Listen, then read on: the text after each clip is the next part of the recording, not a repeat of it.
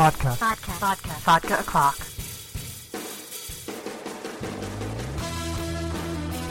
Hey everyone, it's Amber Love, and just to give a little intro before the intro of the show this week, just a reminder that the show's explicit and we talk about some really great things. We get into sexuality and gender and just what I find as really fun discussions. But yes, we are labeled as explicit website and podcast, so if that has concern for you, then you might want to skip this one, but I don't think you need to. Surprisingly, a lack of F-bombs. I don't know how that happened. And anyway, we sort of had to abruptly wrap up the show because my guest had to leave and quickly run out. So I just want to remind you that if you're listening to this episode of Vodka O'Clock when it comes out, then that means this coming weekend is Superhero Weekend at Comic Fusion in New Jersey, which is October 3rd and 4th, 2015. So that is our big 2-day event. It's a fundraiser for the organization called Casa Shaw, which is court-appointed advocates for foster families here in 3 counties they cover in New Jersey. So it's a really important organization, and our comic art auction and raffles are all going to benefit that organization this year. So come out October 3rd and 4th.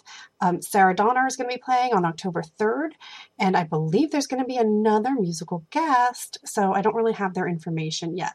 But if you come, then hopefully you will have a lot to enjoy. We've got some artists and writers from the comic book industry coming out on both days, and tons of cosplay plans. So if you are interested in cosplay, there is a specific Facebook event page set up just for the cosplay roster so that people can see what other people are planning if they want to make any sort of group plans or work out things with photographers, because we are usually lucky enough to get several photographers there throughout the weekend. So that is it for announcements. Oh, wait, no, I lied. It's not.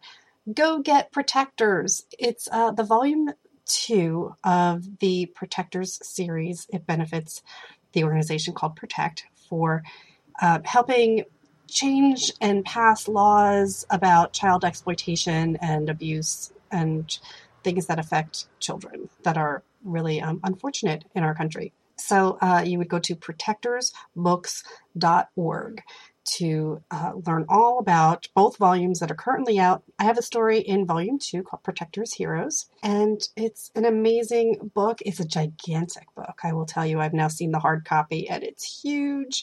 So you will find my story in there, and you can also get it electronically. So if you have any questions about that project, let me know, and if I can't answer anything, I will put you in touch with somebody who can. So let's get on with the show. Hey everyone, it's Amber Love, and you're listening to Vodka O'Clock podcast from amberunmasked.com. Don't forget that you can sponsor the show on the website through Patreon. You go to patreon.com/amberunmasked, and you can pledge as little as $1 per week.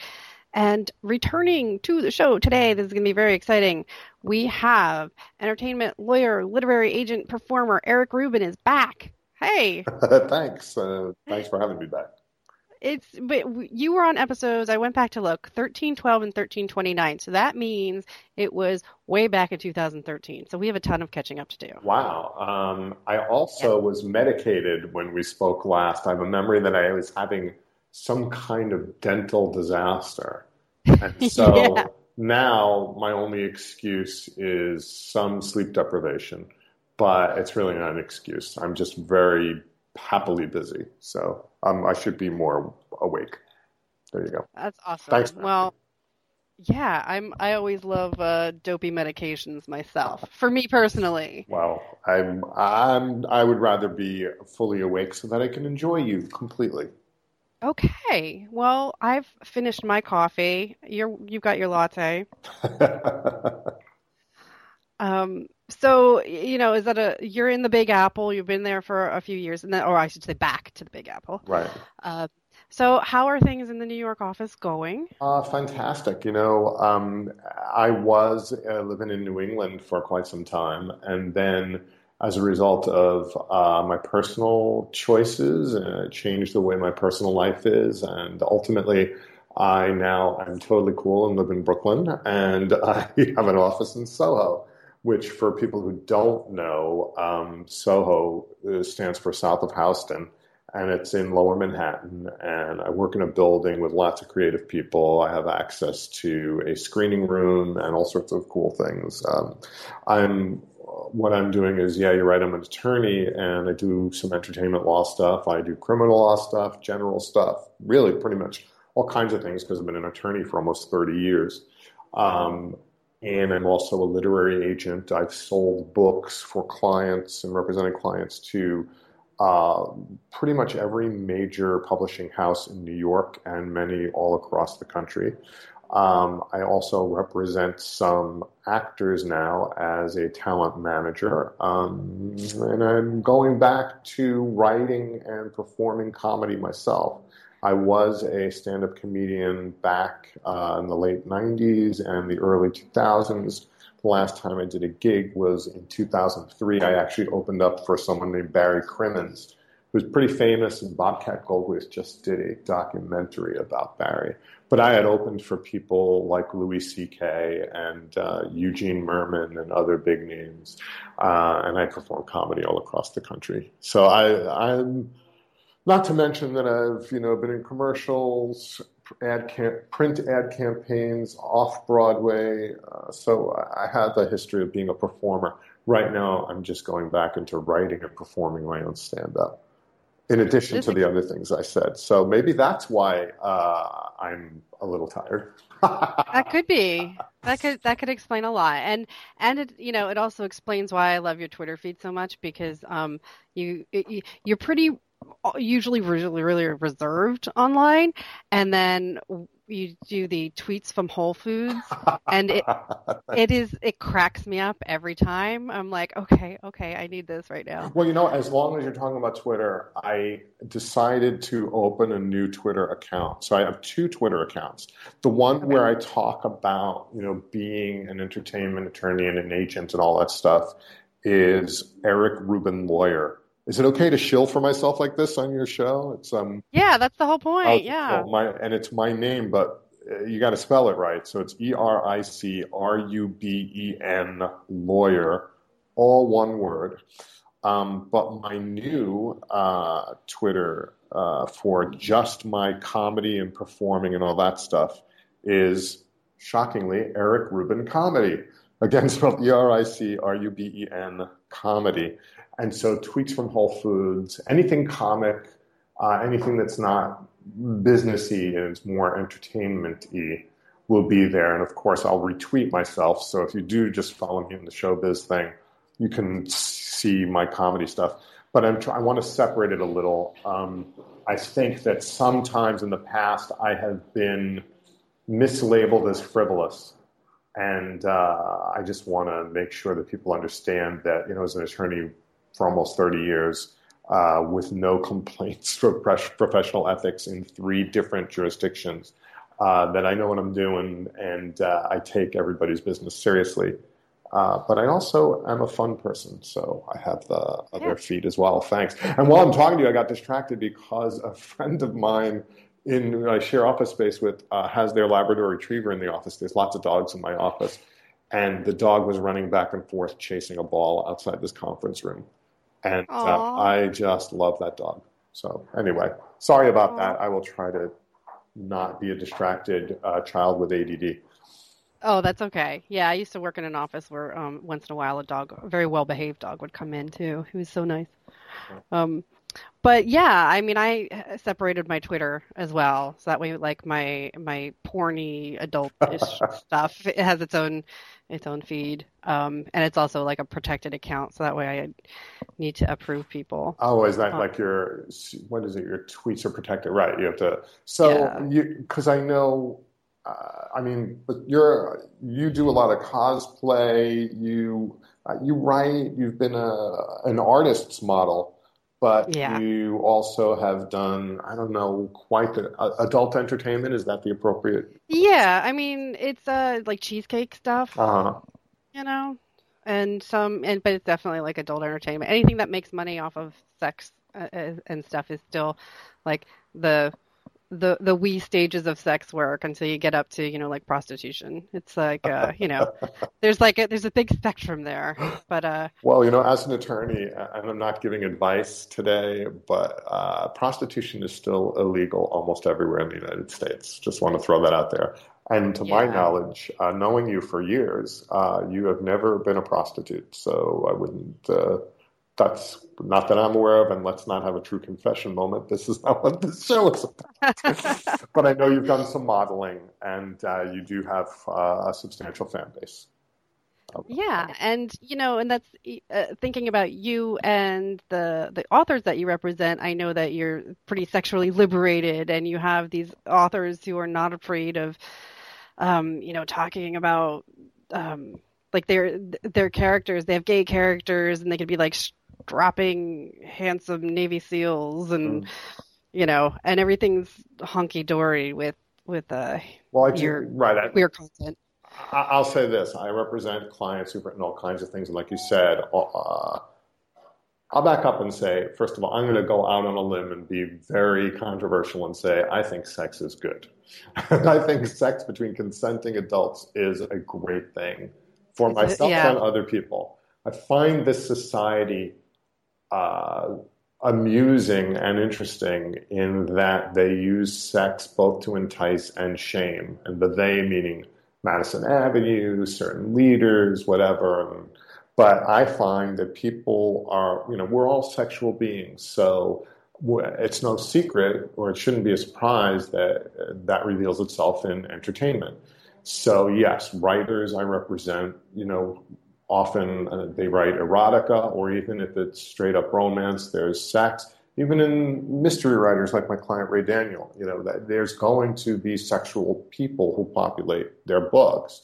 The actors and actresses that I represent, are attractive. They're not all 20, and they're not, they're not all what people might consider Playboy, centerfold type people, but they all bring a certain charisma and sexuality to what they do. And I think we all do that. Where am I going with this? I absolutely have no idea. However, there's a lot of comedy also in sexuality, especially given what I talked about before, the fact that this society that we live in is so confused, ambivalent, however you want to put it, when it comes to sex and sexuality. This is a perfect time to talk about the publishing market and the entertainment market in general. Obviously, there's crossover when novels are frequently adapted, into shows and movies and everything. Sure. And the maligned, for as far as I know, very good reason, 50 Shades of Grey made over $166 million just at the box office with one movie. Awesome. Just one movie. And there's a second in the works. And there's more coming. And so because you do represent authors who are liberated like this, do things that are considered like, bad entertainment actually boost the sales of things that are considered better quality entertainment in the same field? I have to admit, I'm confused when you say bad entertainment. Can you be more specific? Because I just mean a lot of people hate it. Okay, so you're talking about the quality of it, like if it's not well written or it's not well performed. Yeah, I mean the grammar is abysmal. Okay, well I'm not going to. All right. Yeah. First of all, I wish I represented these people who there are several people, I'm not going to name names, and you're already talking about who there are many people who feel that they are not good at what they do and they've made a lot of money. I will say this, I have a tremendous amount of respect for them because of their success. There once was a West Wing episode. I love Aaron Sorkin, I love the West Wing, where one of the characters was describing somebody's candidate and said that, your candidate was Herman Hermits to their Beatles. And the retort to that was, hey, don't make fun of Herman's Hermits. It's, they were good or whatever, and it's hard enough to get to the charts. And the truth is Peter Noone was awesome. They were great songwriters. And while they were fluff, they were awesome fluff. So getting back to this, I understand people having judgments about the quality of somebody's writing. I just want to say, though, that success has its own sort of merits. Now, that being said, I'm not going to talk about Mr. Trump, but I could go down a rabbit hole. So let's go back to your original premise. What do I think? I think that in the same way that 50 Shades then opened up more market for people who are writing, let's just say, in my opinion, better quality BDSM, erotica, explicit material. We have to remember that years and years before 50 Shades showed up, a lot of people were writing really good BDSM, erotica, and other types of erotica. They just weren't, it just hadn't hit a tipping point. So there was a small group of people who were enjoying that kind of work, but they, for a variety of reasons, that work wasn't getting out there, whether it was certain people's concerns about being labeled a certain way because they enjoyed it, their fear that other people wouldn't enjoy it, whatever it was. But one thing that I've talked about in the past, and I'll probably still talk about, is the fact that technology has driven the changes in the entertainment business. So that, let's say, 20 years ago, 50 Shades probably wouldn't have broken as big because it wouldn't be as available in ebook form. I think that a lot of the success for 50 Shades is a result of the fact that, various people in Kansas, Kentucky, West Virginia, or whatever, can get that book without having to walk into a bookstore, without other people seeing them reading it. And yeah, I do have a judgment about people who live in those places. Sorry, folks. Maybe they're more open-minded than I am, but let's just say anyone, anywhere who feels like they don't want other people to know what they're reading, they can now download it. They can read it on a subway, on a bus, whatever, without other people knowing what they're reading. And as a result, I think that has helped drive sales. And also, it's just a time in our cultural evolution where, this is after the sexual revolution, followed by, the backlash of, AIDS and herpes and other issues. There's always pendulum swings. Who knows what ultimately drove it, but, it makes a tipping point and suddenly everybody knows this.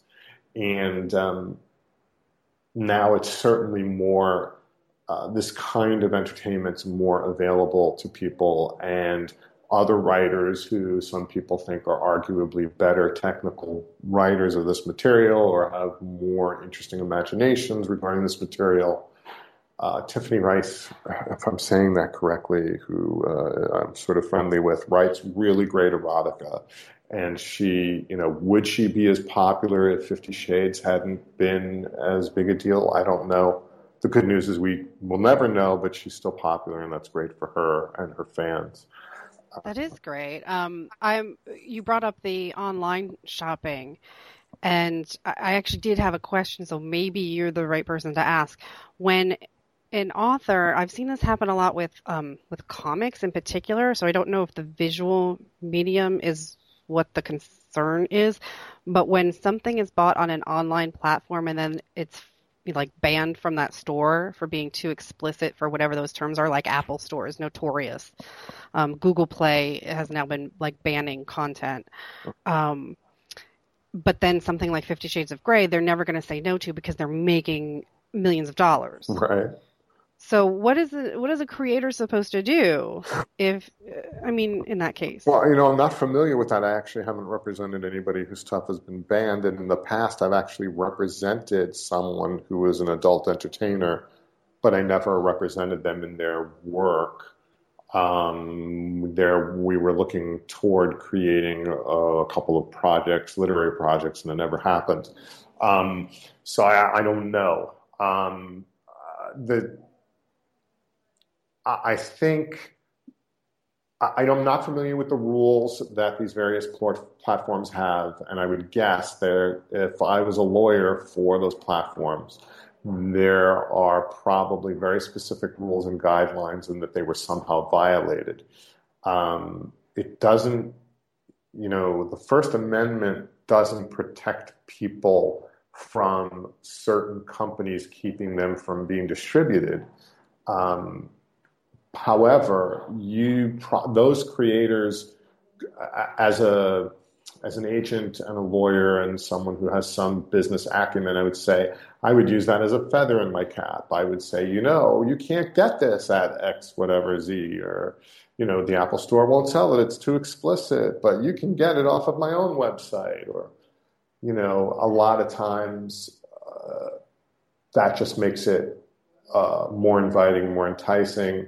And the word of mouth in the community these days on Twitter and Facebook and other social media, even Instagram, which I don't really use, but apparently is now a much bigger deal, and I probably should be on it.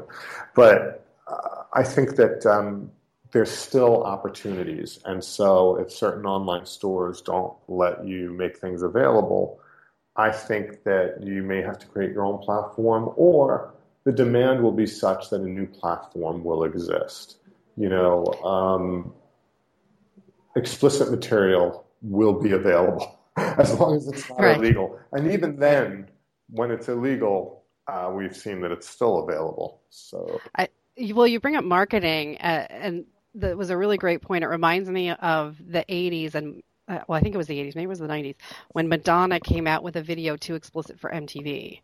And so they literally just sold the video, through record shops. Open Your Heart to Me, maybe? Was that? No, I think it was Justify My Love. Oh, you're right. It was like very porny, very, it was like all black and white, and it was very, very porny. But a fantastic adult song and everything, and she obviously is very big into consent. That Madonna. Yeah. It's funny. I saw her. It was around that same time she was on Letterman, and she was making herself the most difficult guest. And then the next day he came on and said, "Hey, that Madonna, I think she likes controversy," or something. It was like just so obvious what she was doing, but she's great. She's still great at it. I mean, Madonna is my age, or maybe a little older. She sure looks a lot better than I do, at least to me. And there she is with Nicki Minaj and a whole bunch of other amazing people on her video, dancing awesomely, doing some really great stuff. If people haven't caught that video, it came out in June, I think, and it's called I'm Madonna, Bitch. I think that's what it's called. Yeah, I saw that. I found it on YouTube. Yeah, that's how I found it. I mean, I don't know. I don't watch.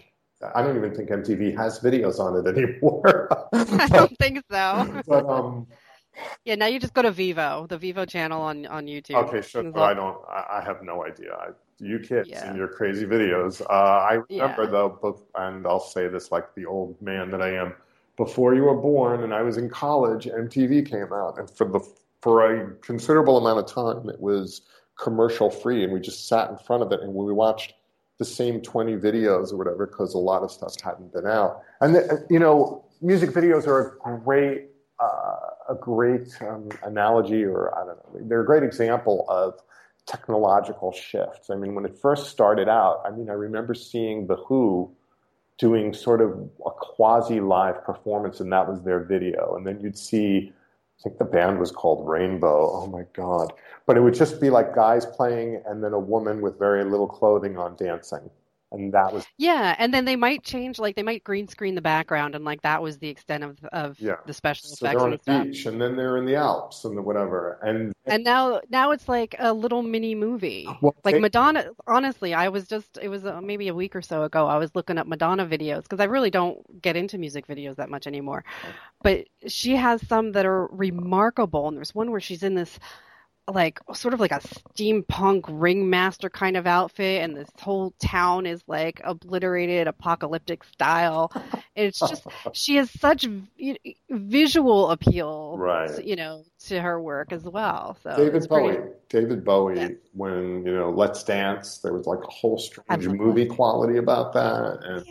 And it's great for Bowie because he is an artist in the truest sense, in my humble opinion. So, and then you just saw what people did, and it was also a great entree for amazing directors. Spike Jonze got his start doing videos, as did many.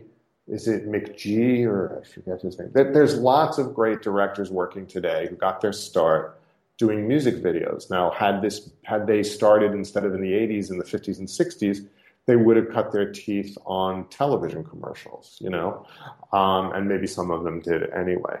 And now it's funny. Now they go back to doing TV commercials because the payout is so big. Like there's this Eli Roth. I'm never going to say his name correctly, but he's done that stuff, right? Yeah, Eli Roth did one that you could probably definitely find it on YouTube. It was the only place I actually saw it.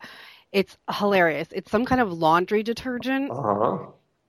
And he did it sort of like a Jason Freddy kind of creepy ass thing, like his thing.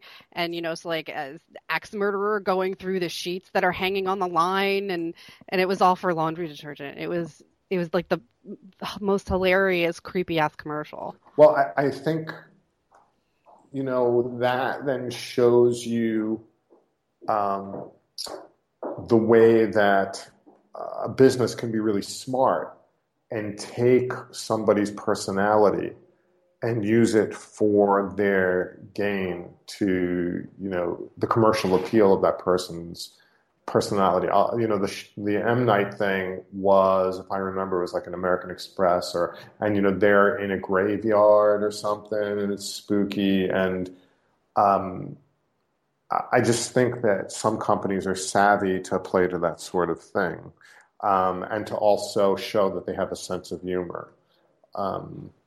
It's great. And now a lot of the TV shows just, they have to force the product placement in there. Like every show that I watch is pitching a car. Yeah, that's right. Or they're all driving Chryslers as they lock people up. Or yeah. I mean, like the Transporter. I don't know if you've seen the Transporter show. I have not. It's basically just hour-long Audi commercials. Now, oddly enough, for me, that would be okay because I think those cars are awesome. But it's a badass thing. Yeah, it's a badass show. I understand for some people that's... But, that goes to another aspect of what's up with the entertainment industry, which is the whole way that they used to make money has broken down because the way they used to sell to commercial companies is like, we're on from 8 to 9, and this is the audience that we know we're getting, so we're going to charge you this much to sell your product. A couple of things, as you know, have changed. Number one, nobody watches programs at the time that they're on, with very few exceptions. Right. So they do what's called time shifting, which, in our terms is like you DVR it or you record it, and then you watch it another time and you fast forward through the commercials. So if you're, Coca-Cola and you want people to see a Coke commercial, how do you do that? Well, what you ultimately do is you say, look, I'll give you money if you have all your people like on American Idol, they're all drinking whatever they're drinking in these big Coca-Cola cups. And that's how that works. Or if we'll make sure that Ice-T always drinks a Coke right before he grabs a perp, in whatever show that is. The only case where that doesn't quite happen is sporting events, because very few people are willing to wait till the next day to see who won the Super Bowl or even, a particular game or whatever. So live sporting events are the ones that still can make money off of commercial advertisers. And then, of course, there's the TV shows that aren't even on TV. They're on Netflix or Amazon or other things. And what they do then is they make you watch a specific ad, but they make you watch 15 seconds. There's a new thing that's happening that may be in the works, and we'll see if this works, where they are going to make people watch their ad. Because what happens is, if you're like me, you turn the sound off, you do something else for 15 seconds. And then you come back. Hulu or whatever you're watching. Yeah. Now they're going to make you watch it because you're going to have to answer a question about the commercial and then click on it before you get to watch your content, which is interesting. On Hulu I noticed it. On Pandora, for example, I turn Pandora on just for background music, and it will sometimes ask you if you want to go through like an ad survey or something. Like, do you want to do their ad activity in order to go on, for 2 hours without commercials or something? Right. I've seen that too. Like or yeah, will you do do you want to watch this commercial the usual way, or you want to do something involving trivia? It's like, Yeah. Yeah. Also, just so you know, the way that they check ratings has completely shifted because, as I just told you, the way that people watch TV is so completely different. So when I was a kid, I was really lucky. There were like 7 channels in New York, which was more than most people grew up with across the country, all before cable. Now there are so many choices and the time shifting and whatnot that the whole Nielsen rating system is completely different. It used to be just like you could tell who watched last night or who didn't. Then they had to say who's going to watch within the next 3 days or who's going to watch within 7 days. Then also you have Netflix who says we are doing great with Orange is the New Black, but we're not going to tell you how many people watch because they don't have to because they're a subscription service. They may not even tell you or the press how many people subscribe to their service. So it's that part of show business has completely changed. But for people who are listening and like, what do I care? I'm a writer. What does this have to do with me? I will tell you, because there's a billion channels and even television that's not on television, there are tremendous opportunities for writers because, number one, there's many more shows that you could be writing on. Number two, many opportunities for people to produce their own material because, as you've said, there's YouTube. And before anyone goes, oh, yeah, but nobody makes money off of that. Well, you know, I'm not saying it's an automatic way to monetize your creative process, but people would be surprised to learn how some projects get started and where they go. You know, I'm just thinking, for example, there's a show called Broad City. Those are 2 young women who started out at the Upright Citizens Brigade I think it was here in New York, which is an improv school and performance space that was started by Amy Poehler and a couple of other people that she was in a troupe called Upright Citizens Brigade. And I studied there with Bobby Moynihan, who's on Saturday Night Live, and some other people. And what is really great about that is you can generate buzz. You might get picked up by Comedy Central, or you might be able to even just get banner ads on your site. You know, Key and Peele, who everybody knows, they had a show for 5 or 7 years, but they have so much more interest in them just on YouTube. It's incredible. So, and that also affects performers because performers, it's the same way. You know, years ago, you either went to New York or Los Angeles and you had a limited amount of opportunities for things that you could do. Now, because of technology, you could be anywhere and be, at the very least, an internet sensation. But you also, if you come to the places like New York and LA, there's so many more shows that you could be on. And there are people who are getting their starts in ways that just didn't even exist when I was first in the business. Do you think that there's more staying power or less stress about having staying power in publishing than there is in like acting and performing? Because it seems like you could be a big hit right away with performing and then be forgotten just as quickly. No, I think the same issues could apply. I know for a fact that there are some people, if you write a book or two and you become very popular with that book, I'm not talking about Harper Lee. Well, sure. You could say, well, look at Harper Lee. She did one book 40 or 50 years ago. Her second book is very popular. That's incredibly exceptional, and almost the fact that she never followed up what is arguably one of the greatest books in American history, you know, that's very different. Let's say you're a romance author or, you know, something, a lot of what I'd call genre fiction, one of the more popular forms of fiction. You put out a couple of books and then you disappear for a little while because there's so much available online for $2.99.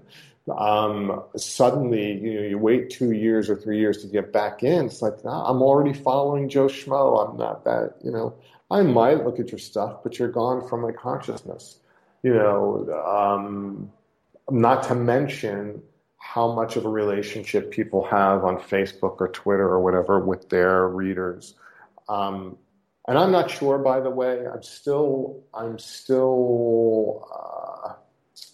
ambivalent about how much people need to interact with their readers, or how much a Facebook following or a Twitter following has an impact on how many people buy your book.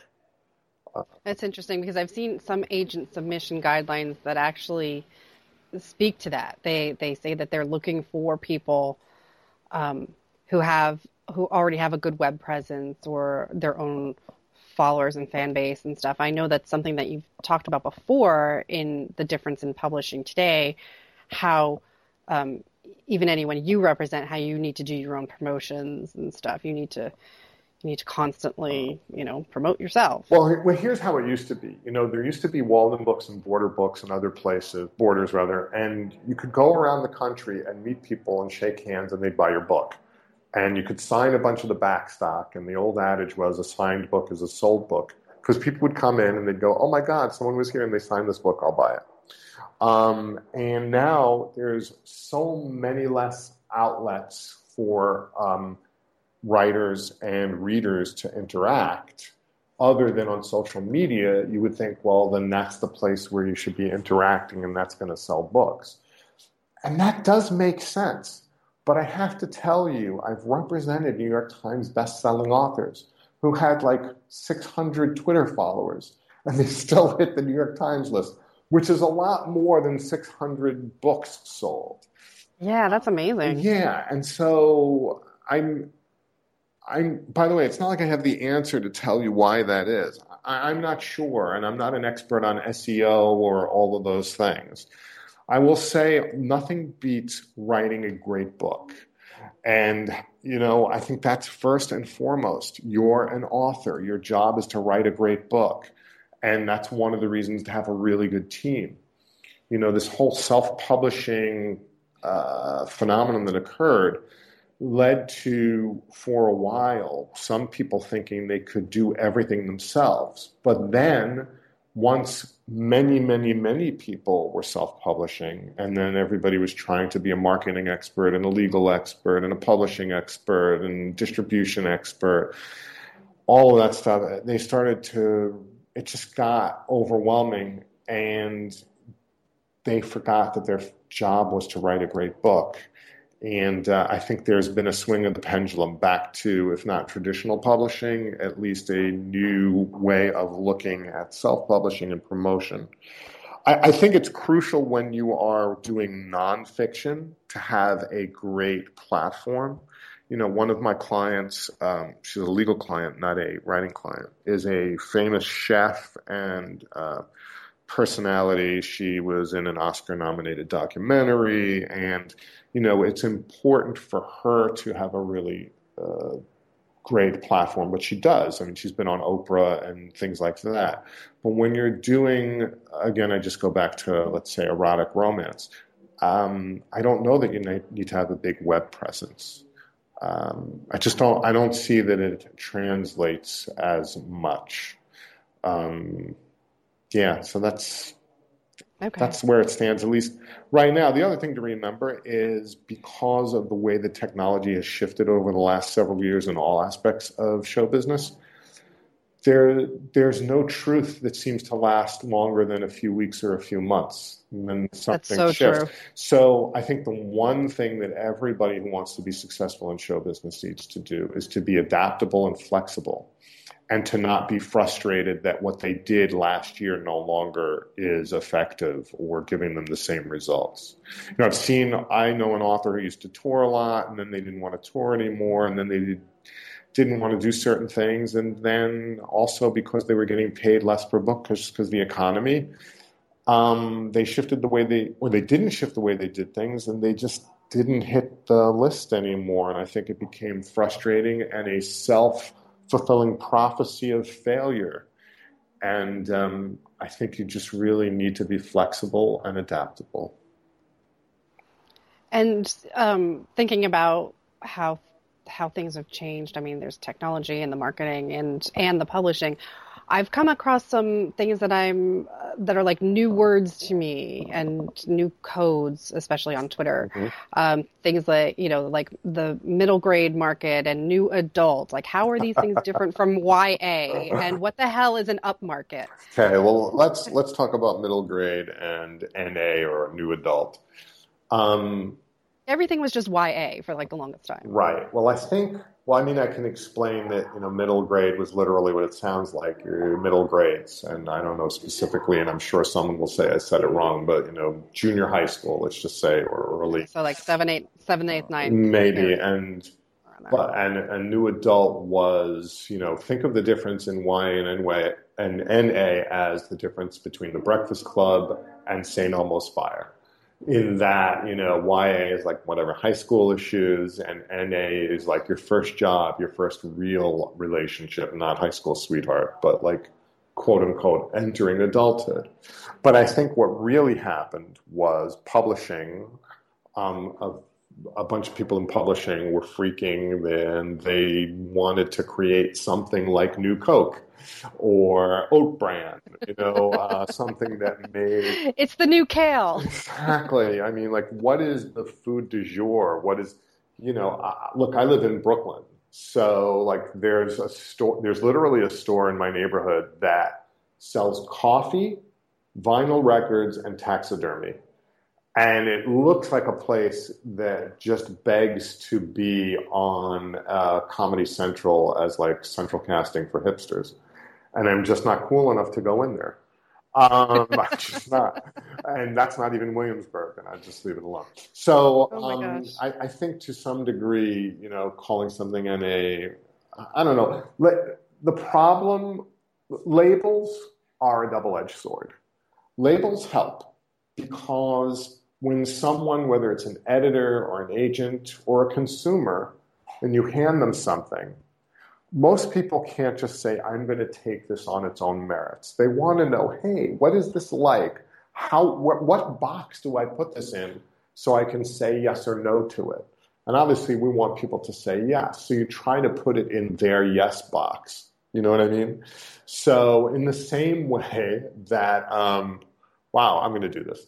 If you meet somebody and somehow sexuality shows up, it's like, are they bi or are they gay? It's like, well, let's say that, it's a woman who's only dated guys before, and you'd say, well, she's straight, but like, you don't know if suddenly they meet someone that they really love and feel connected to, and they just happen to be a woman. Now, does that mean she's suddenly lesbian? Or does it mean that, no, she likes this person and the genitalia don't matter? It's like having putting it in a specific category can be extremely limiting, but it also can guide people to the right thing. Is this making sense? Am I talking up my own rear? Yeah, it makes sense. No, it's funny because we're doing this during like Bisexual Visibility Day, so it's is that today or will this become? It is today. It is the day we're recording. Oh, okay. Yeah. Well, that's interesting. I find that fascinating. Okay. Yeah. So it's in your consciousness and you didn't even know. Well, what's funny to me, by the way, and this is another one of those things that's crazy about labels, is that, okay, normally you think, I'm 53 and I grew up at a time, when AIDS was prevalent and a lot of people were coming out of the closet and there was a sexual revolution for women, allegedly. And all of that stuff was going on, right? And so you think bisexual, that's really great that we can get out there and talk about bisexuality. But then there are people who get upset with you. I guarantee you, and in fact, I have a picture in my head of one young person who's probably, well, if they're listening to this, that they would be upset because you're talking about a binary sexual model where it's men and women, right?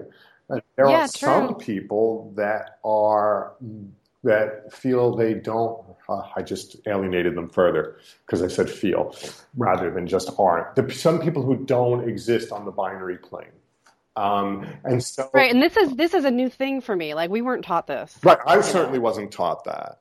So this is all stuff that I've learned from like going to really like free and welcoming kind of shows, like Steampunk World's Fair. They have like a transgender panel, and I'm like, I learn all kinds of stuff. So they would prefer if there was such a thing called pansexual awareness, Right. because, let's just say if I were, are you attracted to men and women? Well, yeah. Well, what about men who identify as women? Or what about women who identify as neither male or female, but in some area between, depending on the day? And I'm not saying that sarcastically, so please don't write me, or write me if you want to, but know that, if you're writing me, you don't know anything about my sexuality and who I've dated, and that's none of your business.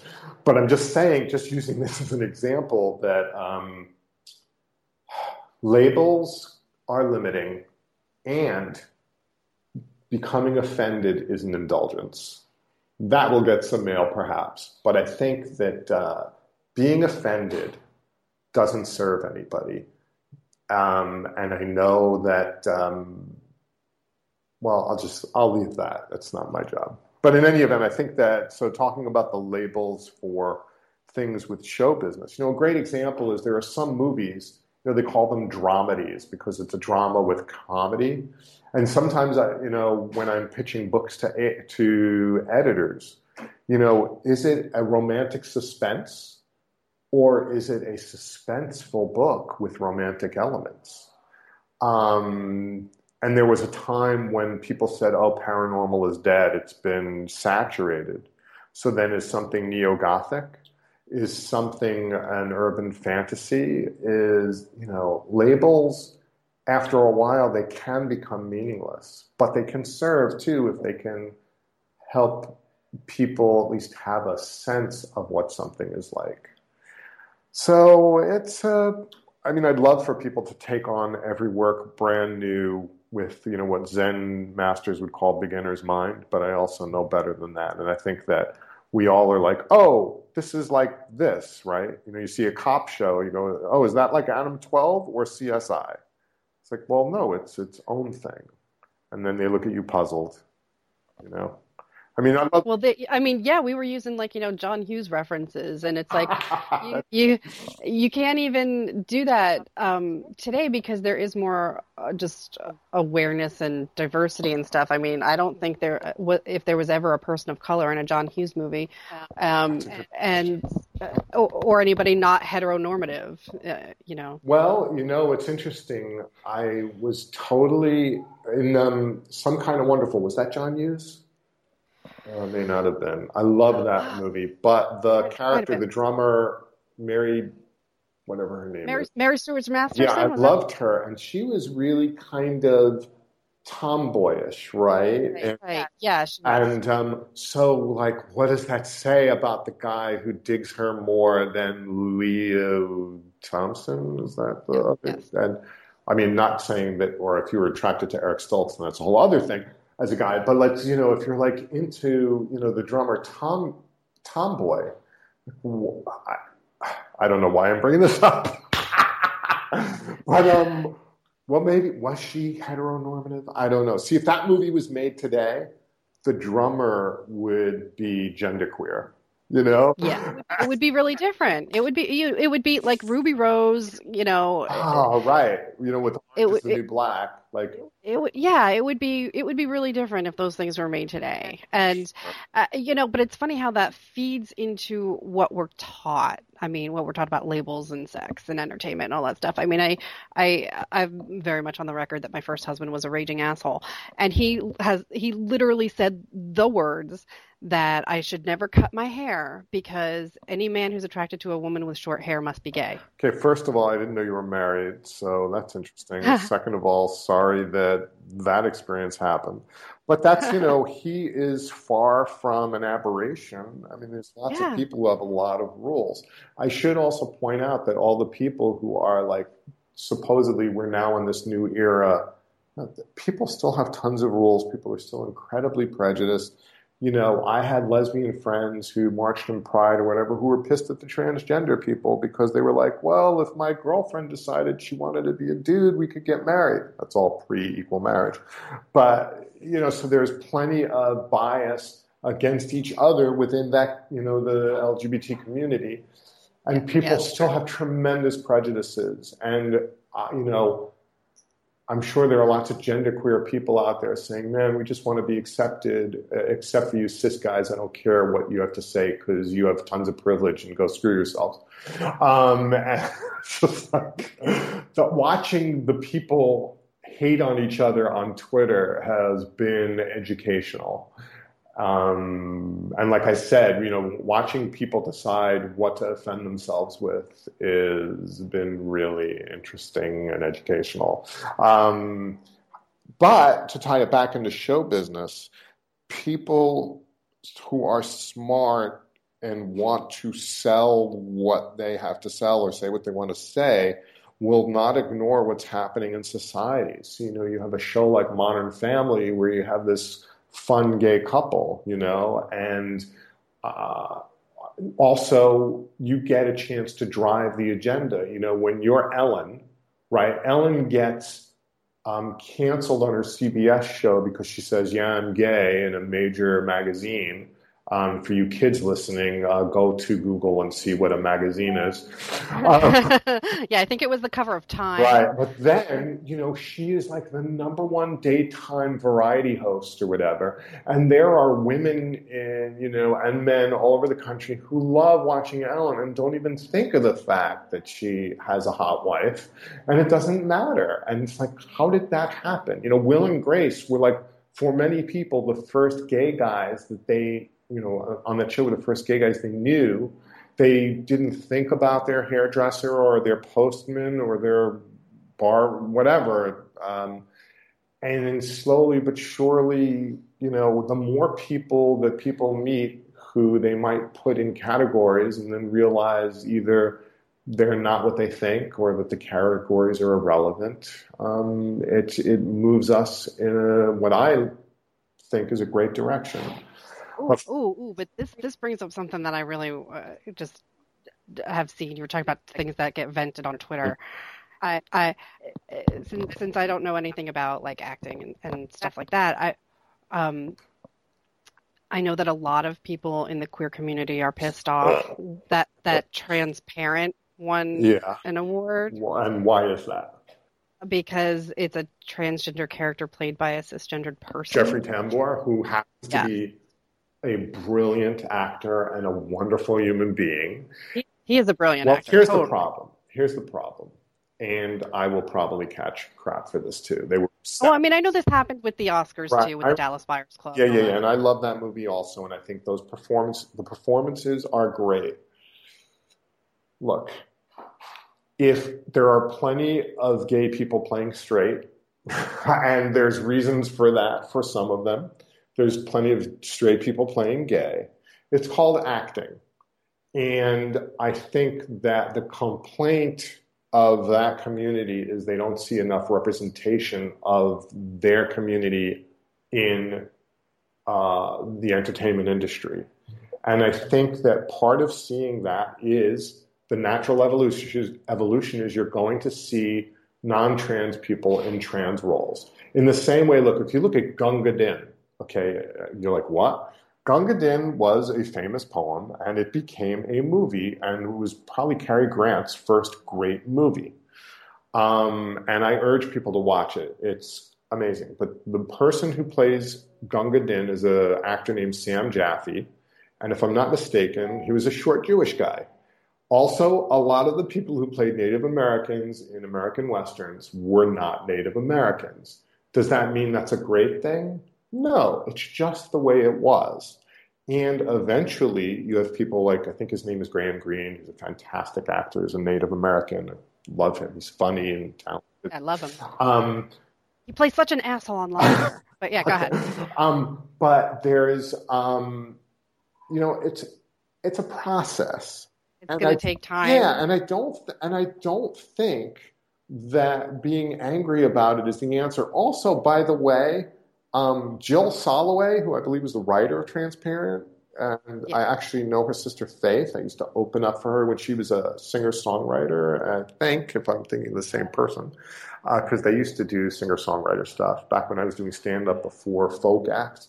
They have a trans parent, literally. And I don't know the term they use, but I think their father transitioned to become a woman.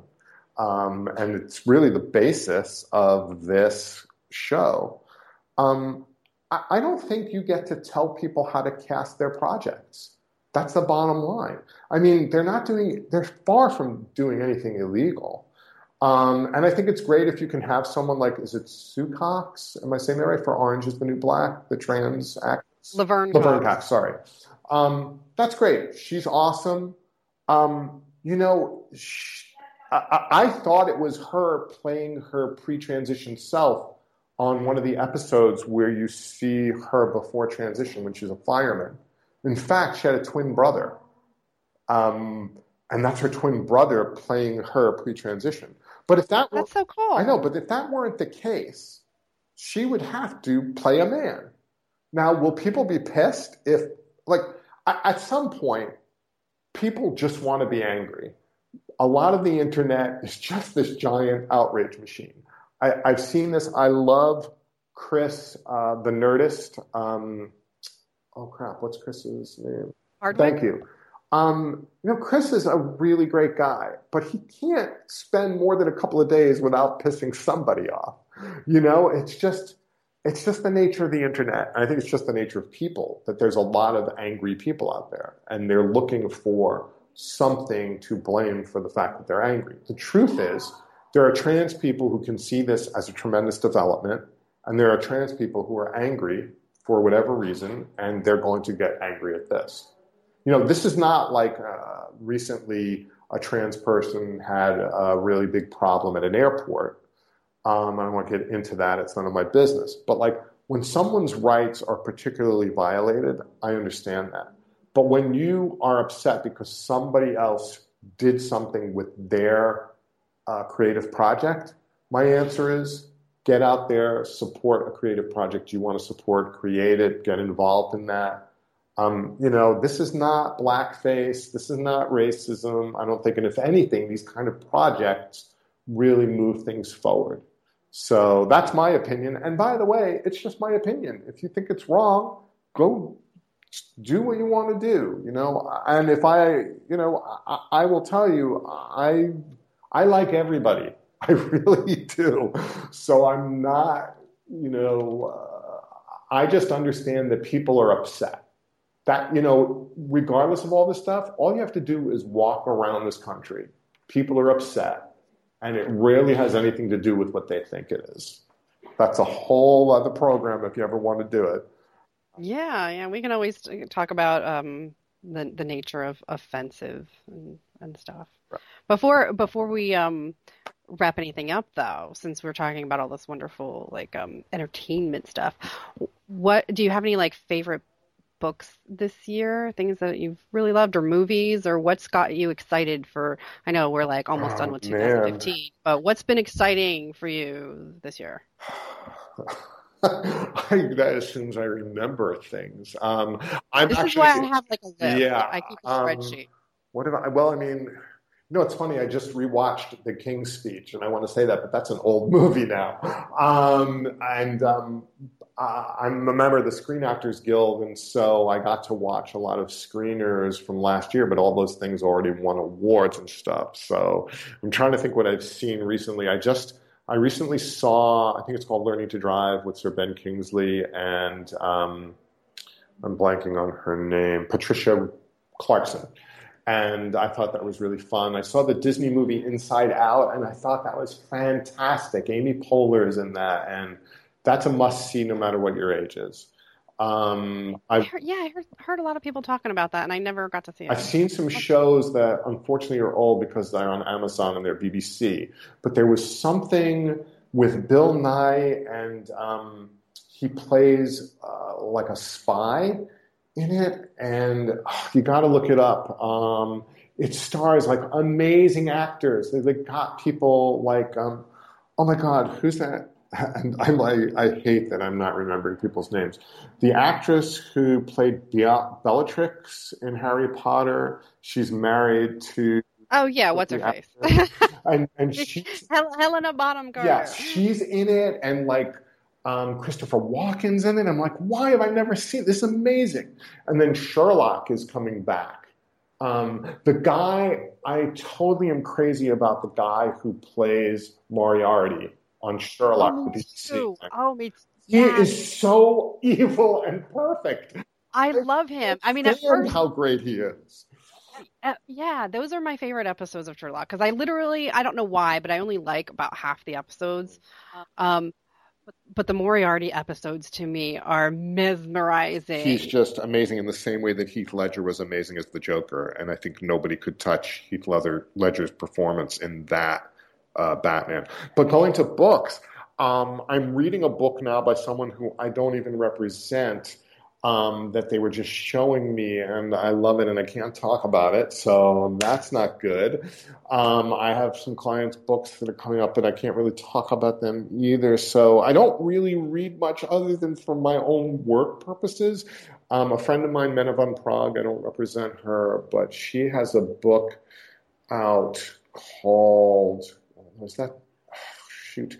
You look her up. She's a British author, although she sells here in America also. So check her out. She has written a lot of magical realism. And what was her name again? Mena, Menna, Von, it's V-A-N, Prague, Praag. It's a Dutch name, but she's extremely British, I assure you. Okay. She's great. Also, my friends Ariel and Shia Kane have a new book out called Practical Enlightenment.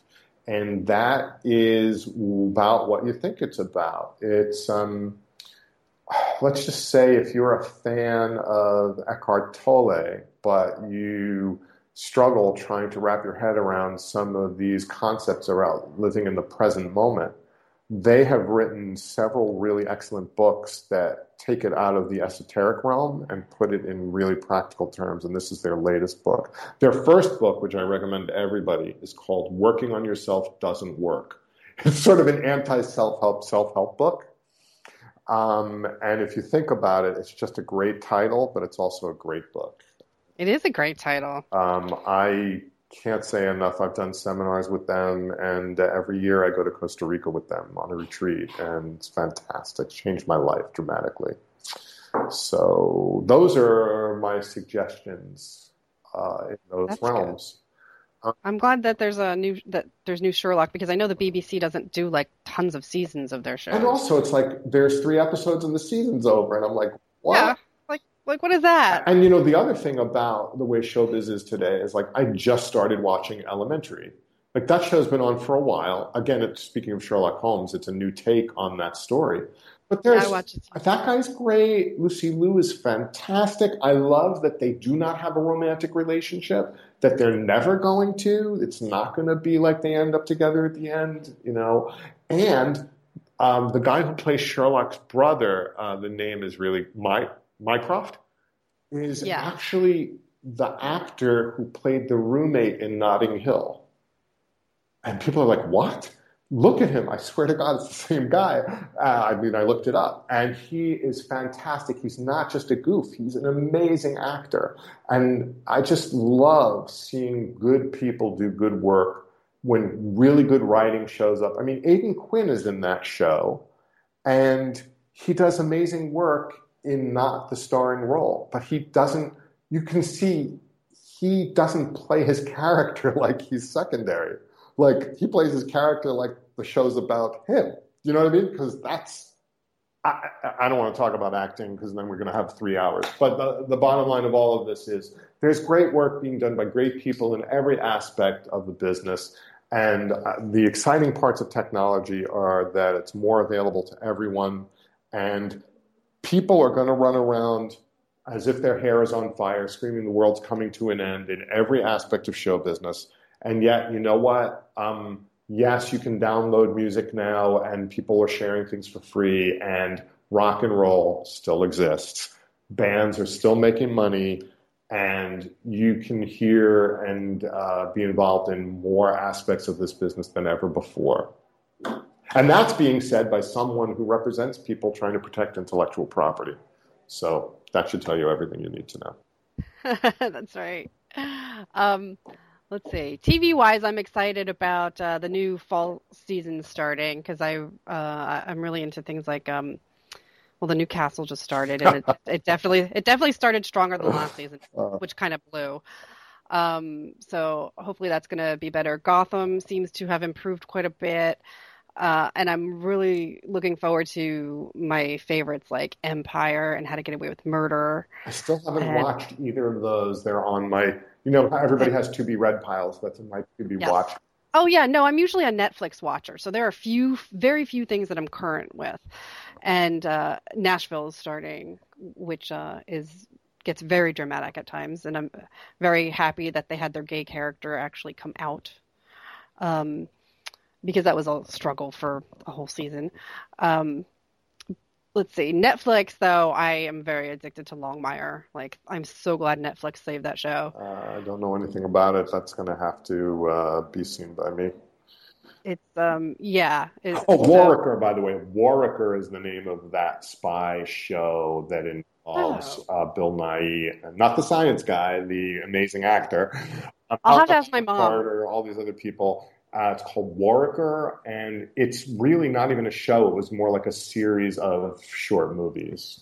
You gotta watch it. I mean, please, I swear to God.